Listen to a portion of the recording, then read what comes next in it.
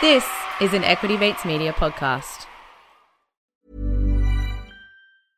You should celebrate yourself every day, but some days you should celebrate with jewelry. Whether you want to commemorate an unforgettable moment or just bring some added sparkle to your collection, Blue Nile can offer you expert guidance and a wide assortment of jewelry of the highest quality at the best price. Go to BlueNile.com today and experience the ease and convenience of shopping Blue Nile, the original online jeweler since 1999. That's BlueNile.com. BlueNile.com. Many of us have those stubborn pounds that seem impossible to lose, no matter how good we eat or how hard we work out. My solution is PlushCare.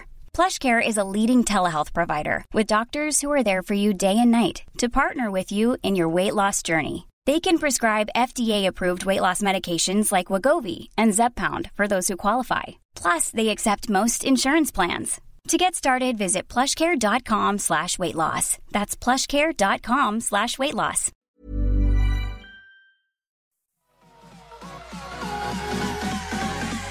Equity Mates. I will say this about investing. Everything you do learn is cumulative. What I learned at 20 is useful. Welcome to another episode of Equity Mates, a podcast that follows our journey of investing. Whether you're an absolute beginner or approaching Warren Buffett status, our aim is to help break down your barriers from beginning to dividend.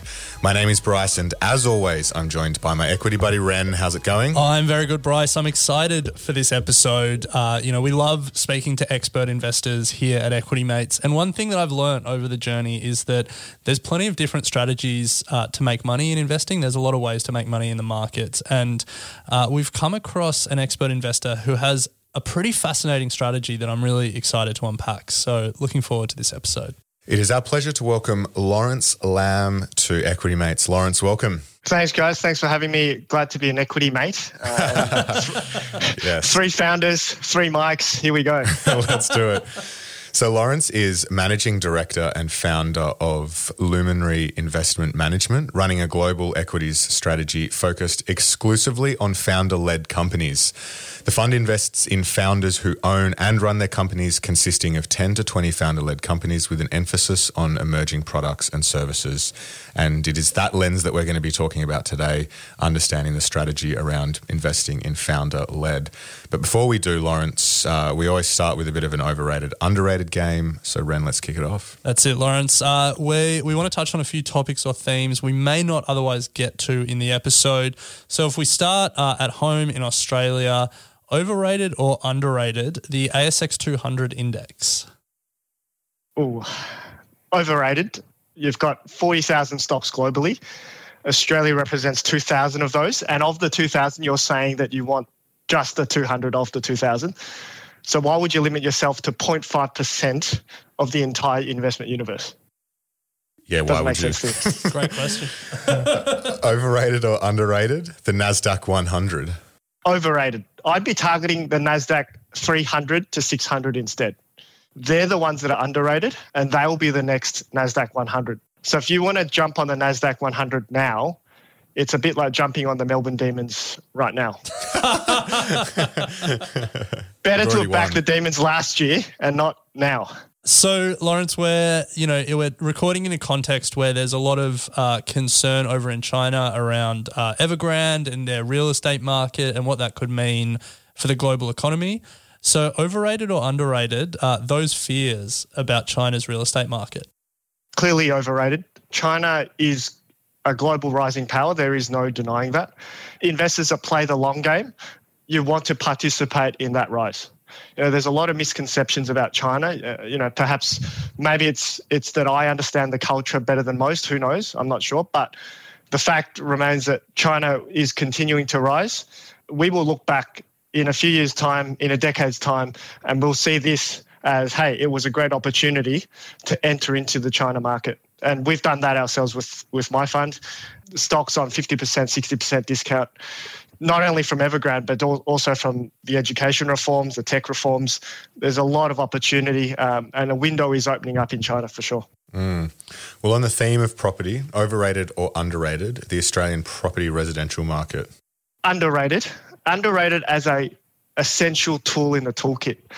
The beauty of property is you have the ability to use financial structuring. So when you have low rates and high property valuation, some may look at it and say, well, that's just risk off, take money off the table. But actually, when you think about it, if you already have a bit of property in the market, it's a great opportunity to revalue your property, re-gear, you unlock cash.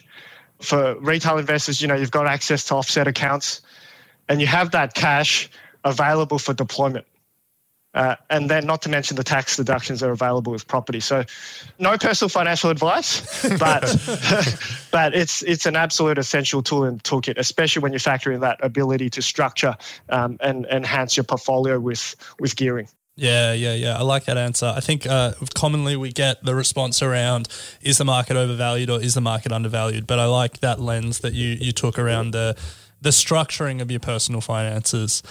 Lawrence, final question for this game. If we're touching on hot topics in investing markets at the moment, we have to touch on this one. Overrated or underrated Bitcoin? Underrated. It's gold 2.0. Highly uncorrelated. It's an effective hedge. And we saw this during the pandemic last year. There was a bit of a drawdown, but you compare Bitcoin to gold and to equities. I use the analogy of a salad. You can't just have all leaves in a salad. You need a bit of meat, and Bitcoin's that meat. It's highly uncorrelated and it's an effective hedge. So the way I would enter into Bitcoin is, for a lot of investors, is to wait for the crypto ETFs that are about to launch. I mean, ASIC's doing a review at the moment, but if you're concerned about the risk of exchanges, crypto ETFs are coming. Yeah, it feels like ASIC in Australia, the SEC in the US, there's been a long time of review for these ETFs, so hopefully we see them in the market soon. But Lawrence, we really want to focus on your founder-led company strategy, but I guess we want to hear a little bit about your investing background and how you came to this strategy first. So if we start at the very beginning of your investing journey, can you tell us the story of your very first investment? Yeah, sure. My first investments were actually during uni, managed funds, boring stuff. I knew back then that I wasn't an expert and I needed the expertise of professionals. But my first real direct investment was, I remember it quite vividly because it was a Saturday morning. It was a master's class that I did, weekend lecture. Mr. Hart, if you're listening, thanks for getting me down this path. He taught funds management, the subject, at Melbourne Uni. Now, what he taught was value investing in a real life application. And in particular, it wasn't the boring stuff, the cigar butt stuff like Buffett and Graham, what they talk about where you're picking up companies at discounts. He talked about value investing applied to REITs, closed-end funds, and infrastructure assets. So distinctly different. Now, I remember first hearing about that when he talked about it, and then spending the rest of the weekend researching, looking for these discounts. So the weekend was all lost. The following week, I remember coming across an LIC, Argo Investments. And that first feeling when you find something that is actually quantitatively at a discount, and with LICs, you can actually quantify it, and Argo themselves quantify it for you.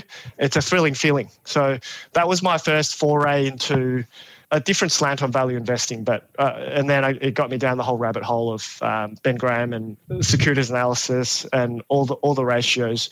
But definitely the REITs, LICs, closed-end funds, infrastructure assets back then were not as popular as they are now, and those discounts did exist. So in your career, you spent a fair bit of time, a bit of time as an investment banker. What did you learn about markets during that time, and was there anything that you think retail investors often got wrong about the markets? They miss the importance of the human side of business. And by that, I specifically mean the power of motivation and incentives, because as retail investors, you're often thinking about, is this a good company, is it good management, quantitatively, fundamentals, the numbers are good, the ratios are good. But you often miss the human side of business. And during my time in investment banking, I saw a lot of behaviours that most retail investors probably don't see. And some examples of that are analyst recommendations. When investment banks are writing papers on companies, there's vested interests at play. They don't benefit from buying the stock themselves, or another team will look at that. But the sales team, when they're trying to sell these recommendations, how they're benefiting is through transaction volume and flow. you have to realize, looking at it from the inside, that there are a lot of incentives that aren't necessarily aligned to the end investor. So when you read that report, you think, oh, it's a great company. But you've got to also understand what's sitting behind that and the motivations behind that. A classic example, again, is annual bonuses. Even in everyday companies now, you see salaried CEOs, big bonuses, 3 or 5 year contracts, done and dusted. Shake your hands, I'm done, get my bonus, get out. Again, causes misalignment. So the analogy I like to use is, I want to get into a plane where the pilot doesn't have a parachute. And I don't want, I want to get into that plane with that guy that's not getting off at the next stopover and I'm on the long haul flight. I don't want that. I like that analogy, and I think that leads nicely into this founder-led company investment philosophy that you have. They are the definition of pilots that are strapped into that plane and either landing it or crashing it. But I guess before we get into the details of the strategy, how did you develop the strategy? How did you go from looking at REITs and infrastructure assets trading at a discount to your career in investment banking to developing this philosophy? So in terms of my philosophy, I sort of see different grades of returns. So it's a bit like, sugar levels and GI. You get these short, sharp returns. They're easy, quick, easy, but they're not sustainable. So everyday salaries, bonuses that you get paid, it's like they're fires lit by paper. They'll go out quickly, but they're easy to get. Then you have these long, slow-burning returns. So investments, compounding, to an extent, even in your everyday life, your health. All these things actually give you sustained returns over very long periods. Your health, relationships, your reputation, societal values, they're fires lit with heavy logs. So when I was progressing through my career, in investment banking, you get paid a lot, but equally at the same time, they're short, sharp returns, good bonuses, good salaries, but you're not actually compounding yourself and building those returns over a long period of time. When I started personally investing, I really started off in the Australian market. I looked at a lot of ASX-listed founder-led companies organically over time, just from a value investor lens, and then slowly evolved more into the global level to the point where I, through my career, also saw a lot of different types of companies, but I wanted to take it global. And that's how I started Luminary 4 years ago, when I said there's a strategy here where you're looking beyond just our shores, but globally picking a team of founders, like a sports team, that have the best ideas, the best companies, and the greatest hunger to succeed. So before we jump into the nitty-gritty of the founder-led strategy, we will just take a quick break to hear from our sponsors. Hey, I'm Ryan Reynolds. Recently, I asked Mint Mobile's legal team if big wireless companies are allowed to raise prices due to inflation. They said yes. And then when I asked if raising prices technically violates those onerous 2-year contracts, they said, "What the f*** are you talking about, you insane Hollywood ass?" So to recap, we're cutting the price of Mint Unlimited from $30 a month to just $15 a month. Give it a try at mintmobile.com/switch. $45 up front for 3 months plus taxes and fees. Promo rate for new customers for limited time. Unlimited more than 40 gigabytes per month. Slows full terms at mintmobile.com. Hey, it's Danny Pellegrino from Everything Iconic. Ready to upgrade your style game without blowing your budget? Check out Quince. They've got all the good stuff, shirts and polos, activewear, and fine leather goods, all at 50 to 80% less than other high-end brands. And the best part? They're all about safe, ethical, and responsible manufacturing. Get that luxury vibe without the luxury price tag. Hit up quince.com/upgrade for free shipping and 365-day returns on your next order. That's quince.com/upgrade.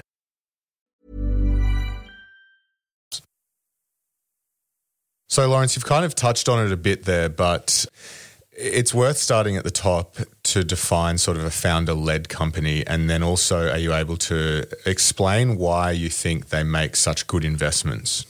If I distill the founder-led strategy to its core, it's chefs who eat what they cook, and that's how Warren Buffett terms it. It's the chefs that eat what they cook, they're eating the entree, the main, and the dessert, and they're not going to bail you halfway through the meal. These are companies led by founders, those who have accountability, ownership, and influence over the destiny of that company, whether it be good or bad. They will be there and they will cop it on the chin. So examples of what I'm looking for when I look for founder-led companies, it's equity ownership. percentages. It's management position, CEO, COO, senior management, board directorship, chair. And often, sometimes a little bit underrated, is their name on the logo. You see that a lot with a lot of European founder-led companies. It's actually their name. And that is incredibly powerful because, as I mentioned before, it's about reputation for them. Ideally, you hit all of those metrics and they're all high, but you're not often going to find a really great company at a really great price and hit all four. It's quite rare. So what you want to aim for is as many of those as possible. The challenge for a lot of non-founder-led companies is the equity ownership management board, that triangle of relationship. There's often gaps and misalignments. As I mentioned, when I had going through my career, I witnessed a lot of those misalignments. And it's, they often try and fix it with money, bonuses, incentives. It's not a money problem, it's a behavioral problem. And so for investors, if you're invested in a bureaucratic, non-founder-led company, you'll suffer over the long term because you don't have that alignment with the ultimate managers, owners, and directors. So the way to solve that isn't actually to try and fix the company with these band-aids, bonuses and things. It's actually to bypass those opportunities altogether. Why would I invest in that type of company when I can get a manager who's actively involved, cares deeply about their business, and is thinking about it over the long term? So what you want to do is you want to harness that hunger and alignment. It's a powerful combination, and you want to invest alongside them and you want to back them. It's a lot easier than trying to swim against the tide the other way. I like that idea of a triangle of equity ownership, management, and board. In terms of like strict definitions, do you have any sort of rules of thumb that you use? Is there like a percentage equity ownership that you want to see a founder retaining to consider it as an investment, or is it more about the founder being involved in the management team day to day? Like, where's the edges of your definition of a founder-led business? I'm looking for equity ownership. I'm looking for voting rights. Oftentimes you'll see companies split into Class A and Class B, where economic ownership is very distinctly different to voting rights. Looking for management board positions, family holdings. As I said, I'm looking for things that hit all of that. In terms of the main important things, it's actually not the absolute number or the absolute static position of those metrics. It's the direction in which they're changing. So what I mean by that is, let's take Facebook, Amazon as an example. Mark Zuckerberg has been selling down his economic ownership in Facebook since 2020. He retains a very high voting percentage, but his economic ownership is getting lower and lower. For me, that's a red flag. For me, that's saying, hey, you should review Facebook. And same with Amazon. And even if you look at a company like Virgin, Richard Branson, he's really just the face of it. I don't think he has much ownership in Virgin anymore, and of all the various entities. I would look at the direction of change as opposed to more the absolute metrics.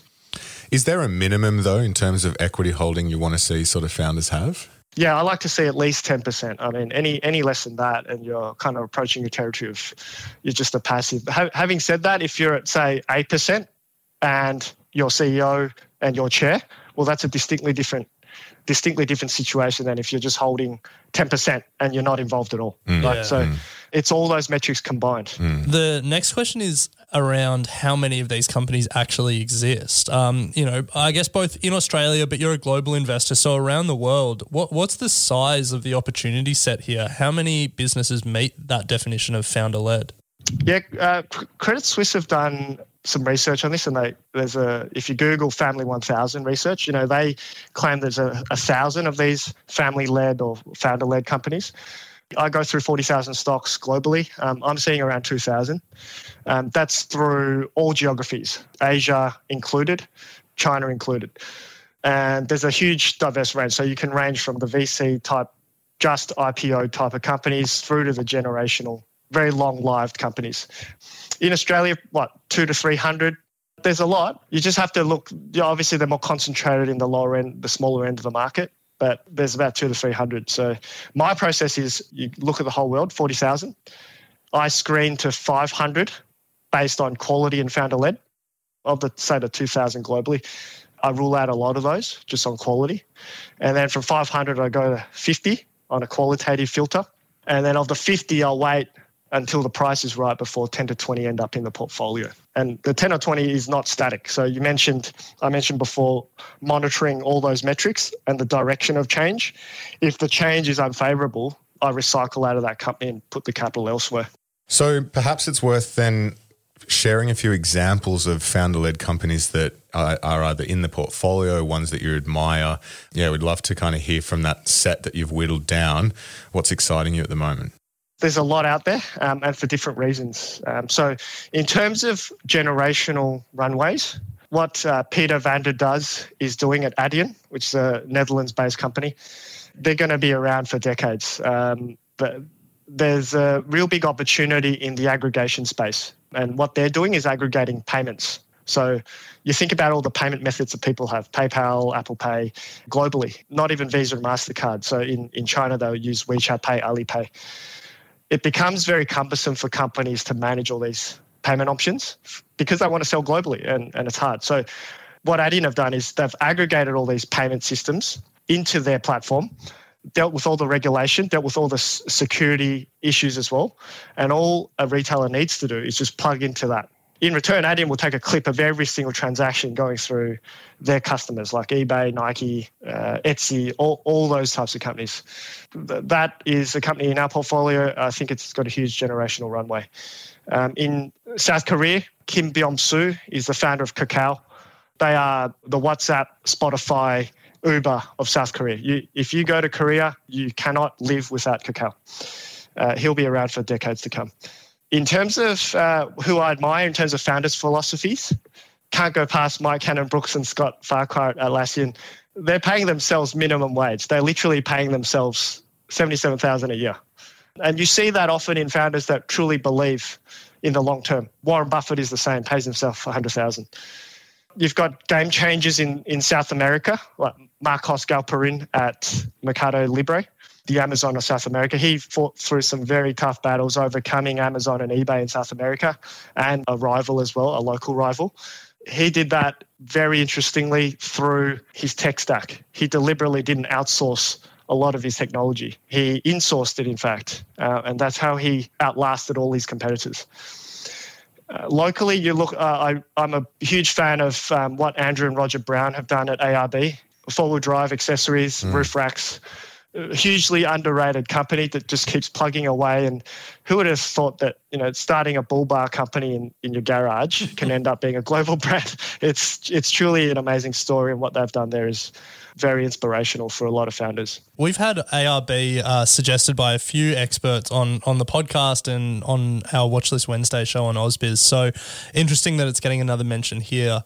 I think my big takeaway from that list of 5 companies you just mentioned is, people will often think about founder-led companies as small companies, maybe recently IPO'd, but some of the companies there are massive. Atlassian and Mercado Libre are $100 billion companies at least. So it's probably a good reminder that when we're talking about a founder-led strategy here, we are really covering all parts of the market. Yeah, and I think if I can run through the context of the evolution of founder-led companies, it used to be back in the day that it was very hard to create a founder-led company by yourself. Hard infrastructure. You need to build factories. You need to have Salesforce, humans on the ground.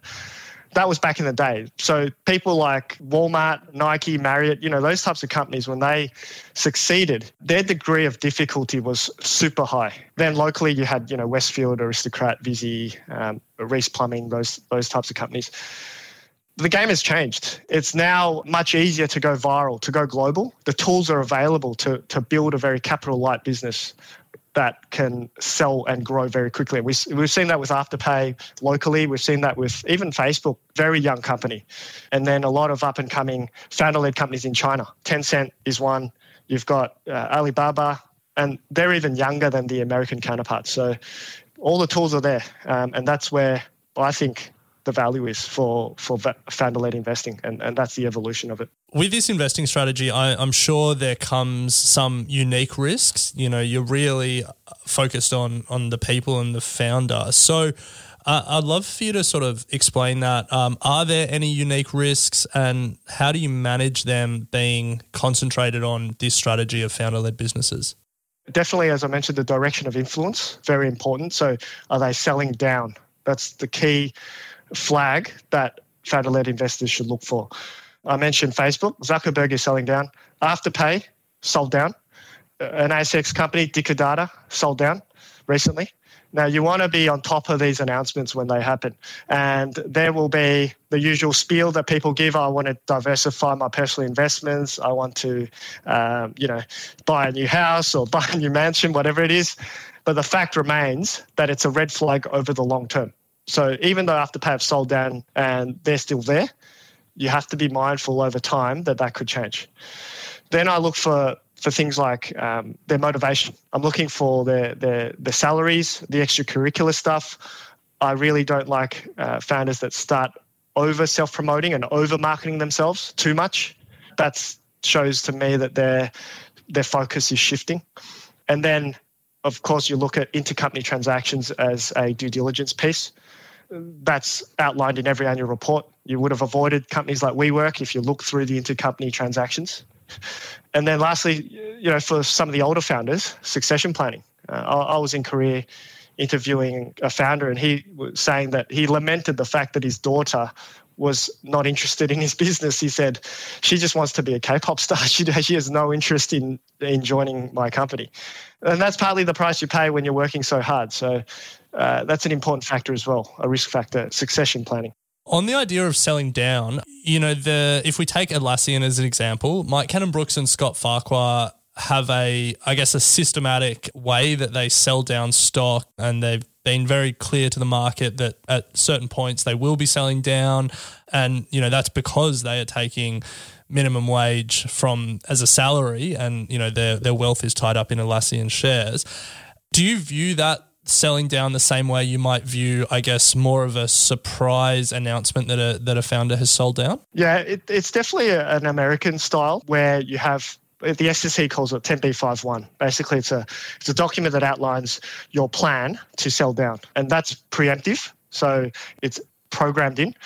And that is nowhere near as bad as a voluntary sell down for obvious reasons. And you've got to recognise that companies like Atlassian, they're not paying dividends. So, the only way that the guys there can extract value is either through salary or through sell down. 10b5-1 plans are quite common for a lot of founders in the US. It's distinctly different to European and Asian founders. The culture there for Europeans and Asians is they don't really sell down. They hold on to it quite tightly. It's more of a dynastic mindset. So you get a full spectrum from the American guys who like to flip, like to sell, like to start the next thing. On balance, the guys at Atlassian are quite fair.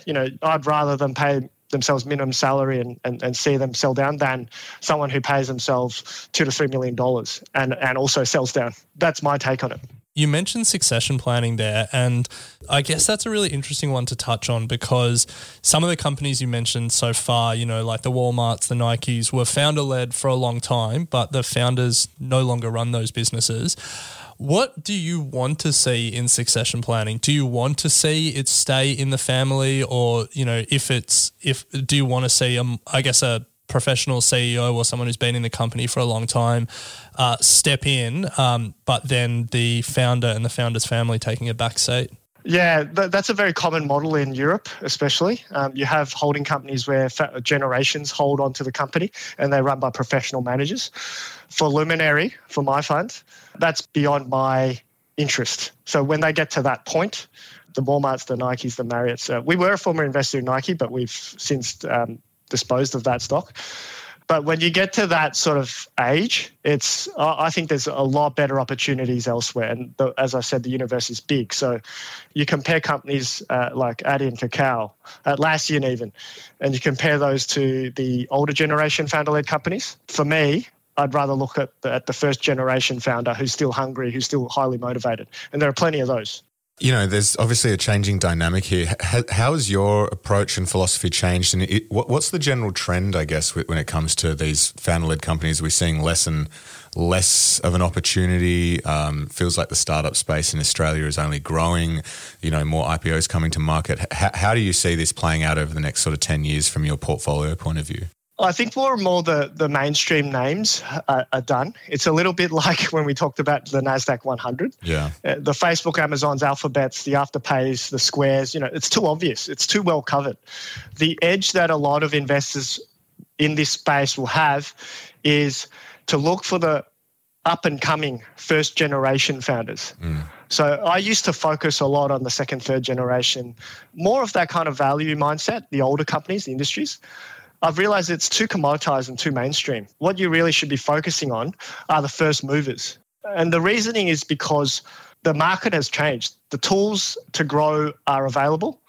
This ability to go viral is available to anyone. And you really want to then harness that hunger and drive. So it is possible to game change and go global much faster these days. You look at companies like Zillow, HelloFresh, Spotify, DocCheck. These are all companies that have just sprouted in the last 10 years. And that's where the evolution of this founder-led investing will head. Did you get in on Afterpay? No. No. I actually don't hold any in Australia at the moment out of the 11 stocks. I'm very globally focused. I just think there's a lot more opportunity globally, and I really want to see companies that don't end up being acquired. I want the runway to be extremely far and long. Yeah. On that theme of it's never been easier for companies to start and go viral and expand globally from the comfort of their computer. Are there any companies that you're watching now that you think really embody some of those traits that you've previously seen in the likes of Spotify and companies like that? I think in the advertising space, really fascinating space. There's a few founder-led companies I am looking very closely at the moment. And it's not Trade Desk, by the way. It's that's again too obvious. The advertising space is changing very quickly. Chrome, the cookies is dying. Chrome has now, and a lot of browsers have now announced that the cookie will be dead by 2023. And this opens up a lot of opportunity. So where there's change, where there's challenges, that's where these founders really come through. So advertising platforms that facilitate a digital style of buying and selling media assets. And even just through the pandemic now, you look at how differently we are now consuming media. Podcasts are on the rise. Connected TV, CTV they call it, over-the-top media is on huge growth trajectories. And at the moment, you're paying for a subscription on Netflix, you're not seeing any ads. But as the market evolves, there's a huge opportunity for ads to be placed to change that pricing model where some people might choose, I don't want to pay a subscription, but I'm happy to see ads. And that's where this automation of advertising and buying and selling of media assets will change. But in terms of names, withholding for now. I'll keep that to myself for now. Fair enough. Well, we'll have to keep an eye on your fund and see if you mention any names. Yeah, it's a fascinating strategy, and I think from when I first was thinking about founder-led companies to now thinking about some of those names that we're actually talking about, they're names that have really driven returns in markets. Afterpay has been one of the best performers of the last few years in Australia. Atlassian, Mercado Libre, they're companies really on the forefront of some innovation. And if you think back in history, Walmart and Nike and stuff were much the same for past generations. So it's a fascinating strategy. If people want to find out more about the strategy, are there any particular, resources you used to build your knowledge, any books or anything? And then on the flip side, is there anywhere they can jump on to read more of your work and find out more about the strategy? Website is the best place to keep in touch, luminaryinvest.com. I publish a newsletter sharing founder-led companies, interesting ones I come across on a quarterly basis. So you can just subscribe to that. It's www.luminaryinvest.com/subscribe. In terms of books and resources, I read a lot of fiction these days. I find that it helps with my empathy, and it allows me to be in the shoes of not only historical figures, but people in different industries. So I find that helpful. If you talk about nonfiction, I'm more interested in psychology these days. Influenced by Robert Cialdini is a great book. In terms of biography, Shoe Dog by Phil Knight, the founder of Nike. Fascinating book that almost borders on fiction. It's that unreal and that inspirational. For the pure finance nuts, I really like academics because I find that they don't have a vested interest in what they write. So Bruce Greenwald, Value Investing. Peter Lynch has written a book, he's retired now, but One Up on Wall Street is a fascinating book about how the everyday person can get an edge over Wall Street. For those that are into fiction, Count of Monte Cristo, oldie but a goodie. Alexandre Dumas, just amazing tale of imagination and going through challenges in one's life and overcoming those. There's some good recommendations there.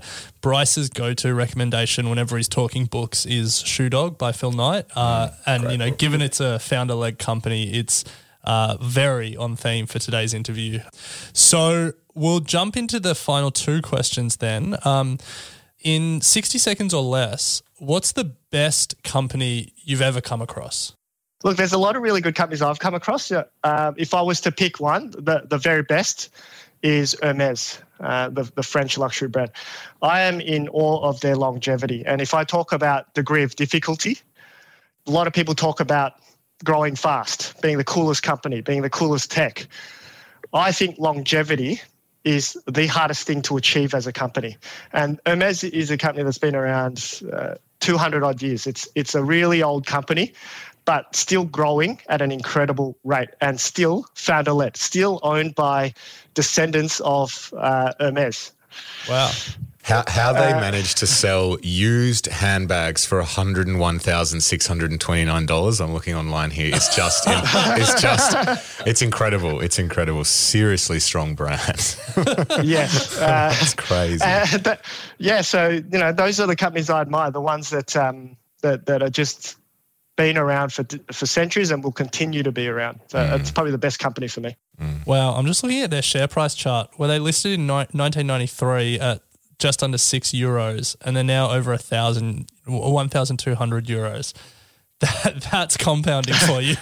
Yeah, in a retail market, to be so dominant with the brand, and that's the power of time and chipping away at things and that mindset, founder-led mindset. Yeah, it's fascinating. So, Lawrence, final question that we always like to end these interviews with. If you think back to your younger self when you were just starting out, investing, you were doing your master's course and spending the weekend looking for undervalued LICs and REITs, what advice would you give to your younger self? I would tell myself in Feb 2008 and Feb 2020, just cash it all out. Go hard. Cash it all out. Cash it all out and come back in 2 months later. Yeah. Wouldn't we all? And seriously, I'd tell myself to take advantage of my strengths earlier.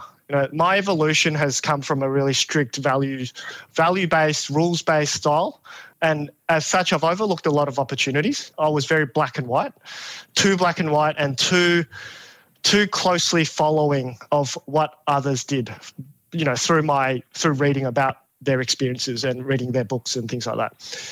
But the key to investing is actually to learn from their mistakes before you, so you don't need to make your own, but to adapt your own strengths into your style.